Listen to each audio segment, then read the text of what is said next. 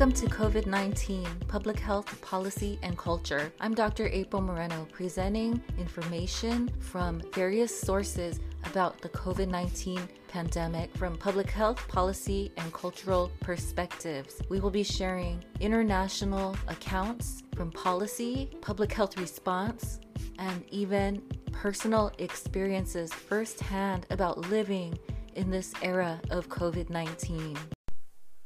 So you probably are aware by now that we use Anchor.fm here on this podcast for COVID-19 PPC. And I wanted to tell you about Anchor.fm because this is actually the second podcast hosting software I've used. And I really like it. I love how easy it is to use. I love the fact that it's free. And they have so many tools here like music and all these different options that help you record and edit your podcast either from your phone or your PC or your computer.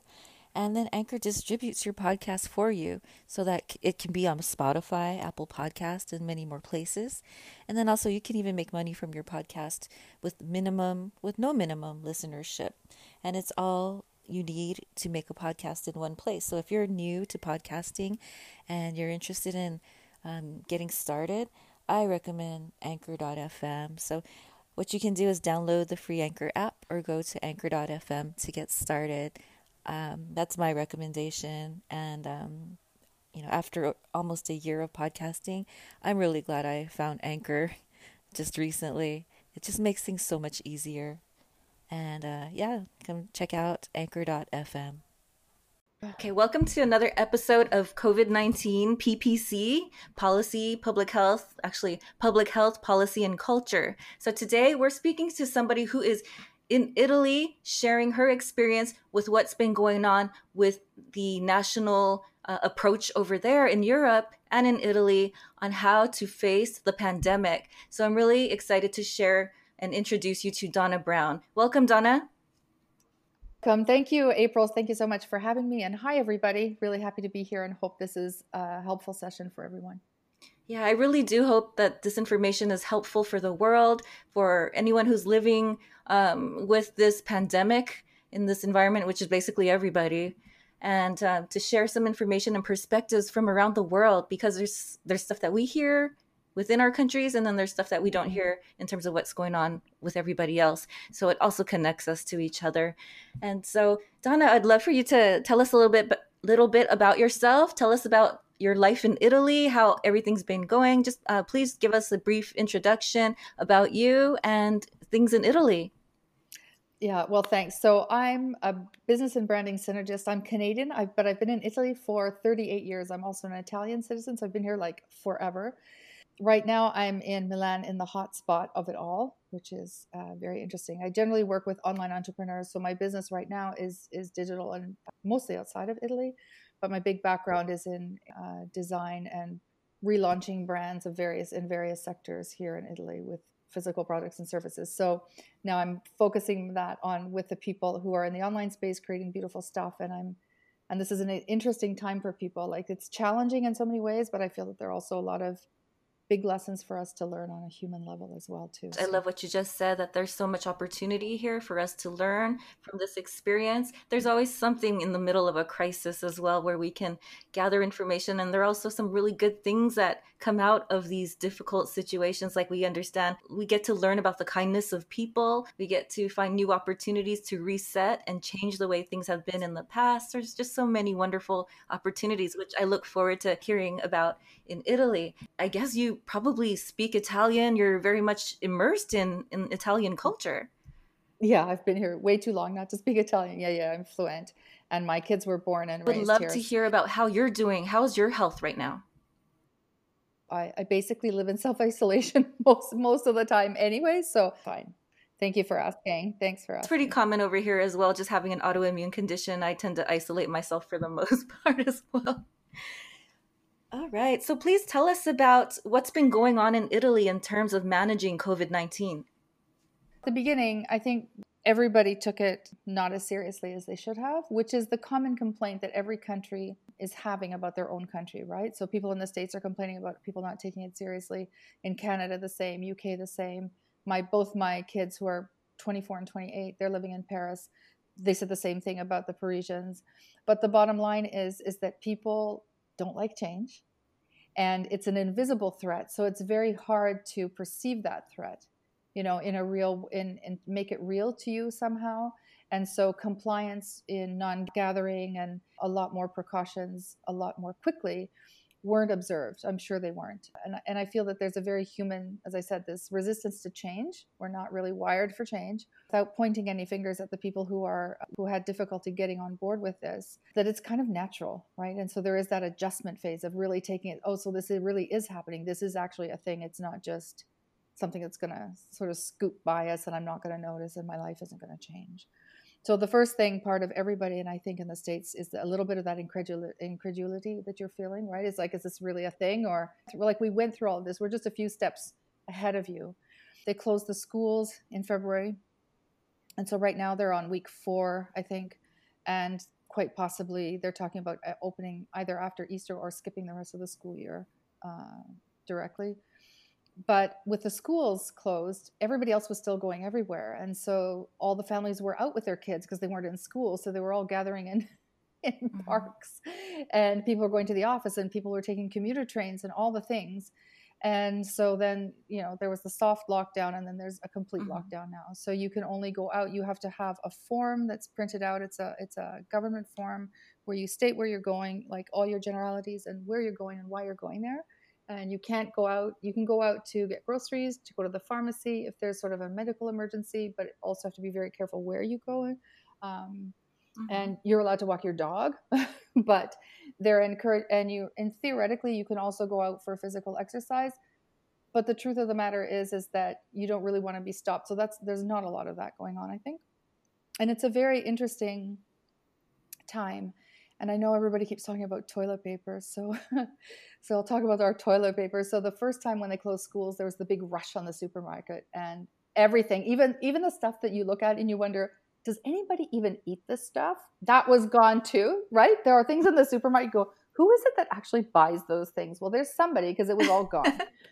But that normalizes very quickly, because what everybody needs to understand wherever you're living is that there is no threat to an interruption of food source. So there's no risk of any of us being without food, primary needs. And this is really, really important for people to understand. So for example, our lockdown, which sounds complete, all farmers are out there working. There isn't a farmer that isn't out there working. There isn't a person who drives, like most of our stuff is delivered by truck, just because of the way the country's set up. So the truck drivers are all out there driving food. I mean, what I would say to people is to have a bit extra at home, but to be sort of sensitive to the fact that everybody needs what you're grabbing 75,000 things of, and that quite possibly you can manage with a little bit less than you think, and things will be restocked. That's my take on stockpiling. And the second time, when they closed everything down, there was a mini rush, but by then people had already been through 3 weeks of seeing that everything normalized. So they kind of got over it. So there's not really any difficulty. There's more difficulty getting, let's say, masks or like hazmat suits and things like that, protective. So what does this form look like? Is it something you print out from your computer, or is it something they've handed to you? You sign it every single time individually? Yes, every time. And some places they're asking you to do it 2 ways. Like you say, I think the Italian, my kids have one where you have to fill one out to go to the store, from the store to say you're going back home. So theoretically you have 2. I think here they're a little more lenient. And so people are printing these out. You have to carry them with you. They've already, and the fines are very serious. They're criminal fines. You pay a fine, but you actually get a criminal record for circulating without permission and for making a false declaration, because they have to, people do things when you're forced to do them. That's kind of the bottom line. And it's not Italians, it's just everybody, right? You can see that the beaches in Florida are full, and people in Spain were out having their tapas and, all that. It's you kind of really need to make people stay home. So they started these fines for false declarations. And then if you're out sick, I see the point to it. If you know you have the disease and you circulate anyways, you risk jail time. Yeah. Because there's a guy in Kentucky, I think, who knew he had it. He was diagnosed at the hospital. He went home. He wouldn't isolate. So now they have a policeman in front of his doorstep. So you can see how you can't always trust common sense, I think. But on the whole, things are very calm, That's good. except for the people who are working in the The hospitals, food and you know what I'm industry and the saying? hospitals. Uh-huh. Yeah, but I think it's, well, the food industry, they're doing kind of the normal thing. But I think people who are working in any, like from first responders onwards, they're very Is there pressed. still food delivery going on from restaurants? Are restaurants still open? Some yes, some no. So the laws here are allowed to have, how in Italy, I don't know whether everybody knows this or not, but basically when you walk into a place to have a cup of coffee, you generally stand at a counter. You don't, it's rare to sit down. I mean, not rare. Most, I would say 90% of the people just have it at the counter and just keep going. But at counters, Mhm. you can't keep that distance. So anybody who has only counter space and no sort of tables or whatever had to close. All stores are closed. Most restaurants are closed. Most of them are closed because there's no real, because you're not supposed to be driving around to go to them. So if they can't organize food delivery, then they close. So the only ones who can deliver food are still open, and everybody else is Or has there closed. been talk about recession over there in terms of people losing jobs, closing down businesses? That's worldwide, and every country is to some extent working on what those measures are. I'm particularly sensitive to the situation in Italy and in France because my kids are there and I can't get to them and they can't get to me. So that's one thing that I think that's probably the hardest part for me, is knowing that I can't leave the country. I can't go to them and they can't go to me. So that's weighing on me as a mother. The recession, of course, the financial fallout of this is unimaginable in many ways, right? So in Italy, they've already stopped. There are lots of company taxes and lots Mhm. of things that, you sort of pay on a regular basis. They've all been suspended and postponed. And some of them have been, they're just going to skip a whole chunk. So they've already put in things around that, about mortgages being suspended for a few months. It's more of a socialist country, right? We have national health. We have, I hate to say how little it costs, as in nothing, to get tested. We have a very different system of support that for the population than the United States has in general, right? So everybody's doing something. I know the UK rolled out a lot of protection for small businesses as well, also micro businesses, and those are with people who are working on their own and stuff Mhm. like that. So I think that most countries in Europe are trying to do something, and every country is different, and every country Talking responds. about countries doing the best they can you tell us some great examples of things that Italy has done well in terms of responding to COVID-19?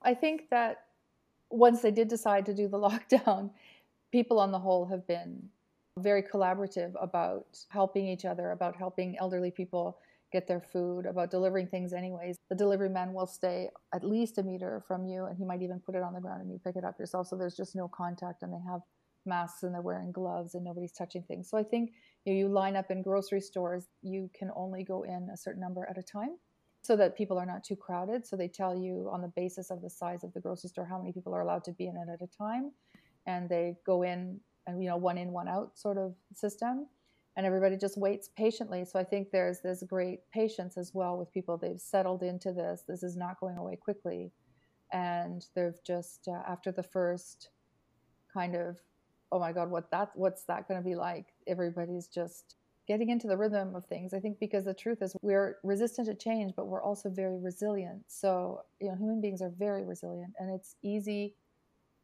to make a new system and to find a new normal and to get new routines and to sort of settle into something extraordinary until it feels ordinary. And then I think the fact that we're all at home, if you it's just sort of, and I'm just sort of reflecting on what my situation is here. I'm in an apartment, and it's very quiet because it faces inside. So there's sort of like several apartment buildings and with like a garden and a courtyard in the middle. No sounds of traffic because there are no cars really. But aside from that, it's so peaceful. If I didn't know from the news, I wouldn't know that anything is going on. And I think that most people, if they're not directly serving the population in some way, either through health services or as like foods or other vital services, then you wouldn't really know. It's because your home is normal to you, right? Your home is welcoming generally for the most part. Let's just say for the most, right? So there is that feeling of, oh, I'm in my safe space. Although maybe outside it's not quite as safe. I personally, but I'm not a fear I'm not a fear-driven person, so I don't feel fear. I'm cautious and responsible. Let's put it that way. But I feel that everybody has this feeling when you're at home. It's kind of that weird, the time between Christmas and New Year's, you kind of never know what day it is. That's what it feels like, but with a little added layer of anxiety and uncertainty, right, about the economic situation and sort of what's going to happen after this. But it's that kind of it is. It's like that. It's just, and especially, yeah, it is. It's got that feeling for sure. And I mentioned that to a few other people in Italy. They go, that's exactly what it That feels answers like. my question as well, because I've been wondering if I'm able to go outside. I live close to the beach. I'm afraid to get in the car and travel to places that are not, I don't travel to You won't be anywhere. allowed Like to. because of You chronic won't be illness, like allowed I don't go to. anywhere. And I had this question about, can I go outside? Can I walk? Can I even driving? Sometimes I'm worried, like say if somebody were to pull you over or you get asked questions, getting too close to somebody is not safe either. So I don't know. What will happen is, this is what's happening kind of everywhere, because I look at what's happening with my kids who live in Paris. They're not even allowed to travel. Like Paris is huge, huge, huge, huge. You can't leave your areas. So they're called arrondissement, and you can't leave them. You have to stay within your own. So my kids live in two different ones. They can't see each other, for example. It's so large. There would be people going left, right, and center, and that would nullify the whole point of having a lockdown if everybody can go everywhere. So they're saying you have to stay within your quarter or neighborhood. Let's put it that way. So they're very large, like so that area. You can go out, you can walk. Some people are like, you can run and bike. Theoretically, you can do individual sports. That's what they say. Theoretically, you should be able to go on the beach, but people tend to, like here, they'll stop you in a car and say, where are you going and why are you going somewhere? And if you're driving to go to the beach, I would say here that they wouldn't be happy. They would just tell you to, like, from your house, walk somewhere, run somewhere, bike somewhere from your house. Don't plan on saying, oh, I'm going to drive up to this park and go a hike or something like that, because they probably won't let you. They won't let you here. I That's don't know for if sure. we've gotten to that point here, but I heard like in Los Angeles, they're still allowed to go hiking and things like that, which is nice, I guess. But this is such an important point that you mentioned about you and your children. So I understand being in two different countries that it's difficult to have a chance to connect with them, to see them. But then even within the city of Paris, if someone is living kind of far away in terms of like you can't bike there, it's a little too far. You can't walk there, it's a little too far. No, you can't leave. You can't leave. It's all divided up in what's called arrondissement. So there's like numbers, and my daughter lives in the seventh one. My son lives in the ninth one. They can only circulate, my daughter in the seventh and my son in the ninth. Full stop. Like nobody can leave, and they have them sort of cordoned off. So between areas, so that you can't go from one to the next. I had this weird experience, and it just brought home to me how simple it is and how it really takes just one person. And we always have to think that Mhm. this started with one person who was in Mhm. Wuhan who came back to Italy, right? This is how it came here, and we're now Mhm. Korea's first, and now us. Um, we're the hotspot of Europe, right? And I don't really see very many. I don't see anybody. I can't even say I don't see very many people. I see no one. This is like point blank, no one. But I'm in this flat Mhm. that belongs to my kids, and because it's closer to services and health and stuff like that. So I moved here for that, for the time being, just because it was easier for me. And the lady who does the cleaning for Mhm. them, they Mhm. rent through Airbnb and stuff like that to sort of pay for things. And so this lovely woman came. She's lovely. She came into the house, and I'm thinking, wow, she's been on a commuter train like for an hour. She works part-time at a home. The mom was homesick with a fever and this and that and the other thing. And she said, no, no, no, she doesn't have coronavirus because she got tested. But I was thinking this woman was at home ill, like she's working in a house 6 hours a day. And then she came here, right? With these people who are sick. Their kids were already Mhm. home from school. And of course, the cleaning lady, what does she do? She touches the dishes, the laundry, the surfaces, like she touches everything. And then she came into this house, and I'm thinking, oh, cool, I could get sick and I'm just sitting in my own home doing nothing. So it just pointed, I'm not, as I said, I'm Mhm. not fearful because my health is good in general. So, but what brought it home to me was just how easy it would have been for me to get it, even though I hadn't gone anywhere or done Mhm. anything. Right? I don't know. I hope Mhm. that's clear, the Mhm. story. So to me, it was just very striking how easy it is to pass this on. And I think we all need to be very cognizant of The that. woman who's out there taking public transportation, cleaning, going into different homes. That was at the very beginning. She's not going anywhere now. She's not allowed Dude, to. I'm so concerned about the hospital staff, the cleaning staff. Uh, oh my goodness. Yeah, I Yeah. know. and they're so overworked. So the problem here is that they're exhausted and they're overworked. Why are they overworked? Because they don't have enough Mm-hmm. protective clothing. So because they don't have enough protective clothing, they really Mm. can't take breaks. So they're working like a 12-hour shift So without that's any happening there breaks too.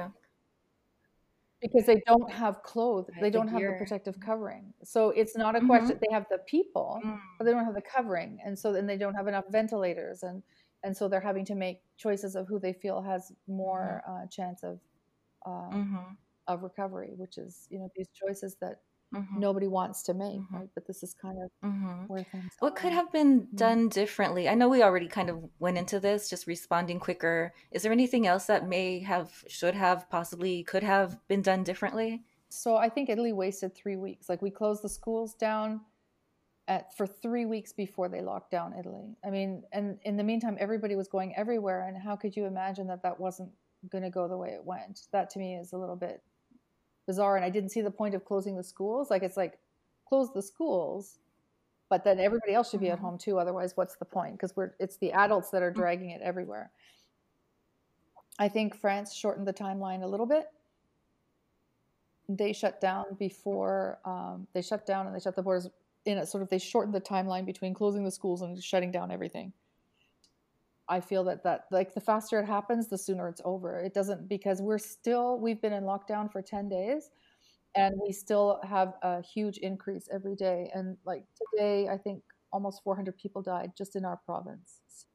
Once it's in your area, I would just go like Mm-hmm. radical right away. Like I wouldn't wait. I don't know why they waited. I think that had something to do with, and I'm not an expert, and it feels to me like they had guidelines from the World Health Organization to reach a certain level before they called it a certain thing. But it's like, but why would you let it get to that level if you could just really shut everybody down for a very short period of time and contain it? Like as soon as you knew it was here, shut everything down and get it out. And do you know what I'm saying? Whereas in the meantime, now we have to shut down the whole country. Right. Maybe at the beginning they would have shut down two Yeah. or three cities, two or three towns, Yeah. and now it's like the whole country. So I feel that people are waiting and discussing and about saying, oh yeah, people can still go out for dinner, and of course, well, we're not like Italy. It's just like, yeah, right. It's just like you have to be kidding me. Like, have you learned nothing? And it's so weird that nobody wants to learn any lessons from other countries, and they all feel they're different and special. I don't know. Why aren't you watching and learning? Why aren't you shortening that timeline? There's one little town in Italy that has 3,000 people, and that's pretty small. And they tracked everybody, and they've gotten rid of it all, like already in a very short space of time because they tested everybody in the town. Here, it's even a public health system, and still not. There's not blanket testing. Let's put it that way. So, how are you taking care of yourself during this time? How do you practice self care? How do you practice First wellness? of all, my kids were really cute. They sent me a little, before they got shut down as well, they sent me like a little isolation care packages. So they sent me some bath bombs, they sent me a puzzle, they sent me a book. They were really cute. It was really, really sweet because they knew I was here by myself for the duration of this whole thing.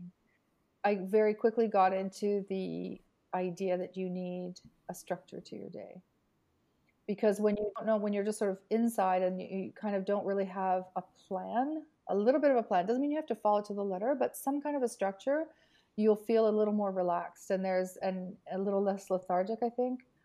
I'm somebody who still has like a meditation practice and does things like that in the morning, so like your morning practice, but really give yourself a cadence to your day. Otherwise it's like this never ending, you don't ever stop working, but you don't ever start working. You don't ever stop grazing.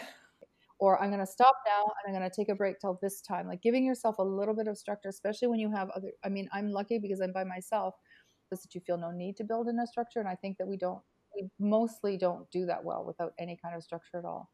Even if it's minimal, getting a lot of fresh air, even if it's just opening the windows, and we have a really long balcony here. So walking back and forth and back and forth on the balcony, a little bit like a crazy person.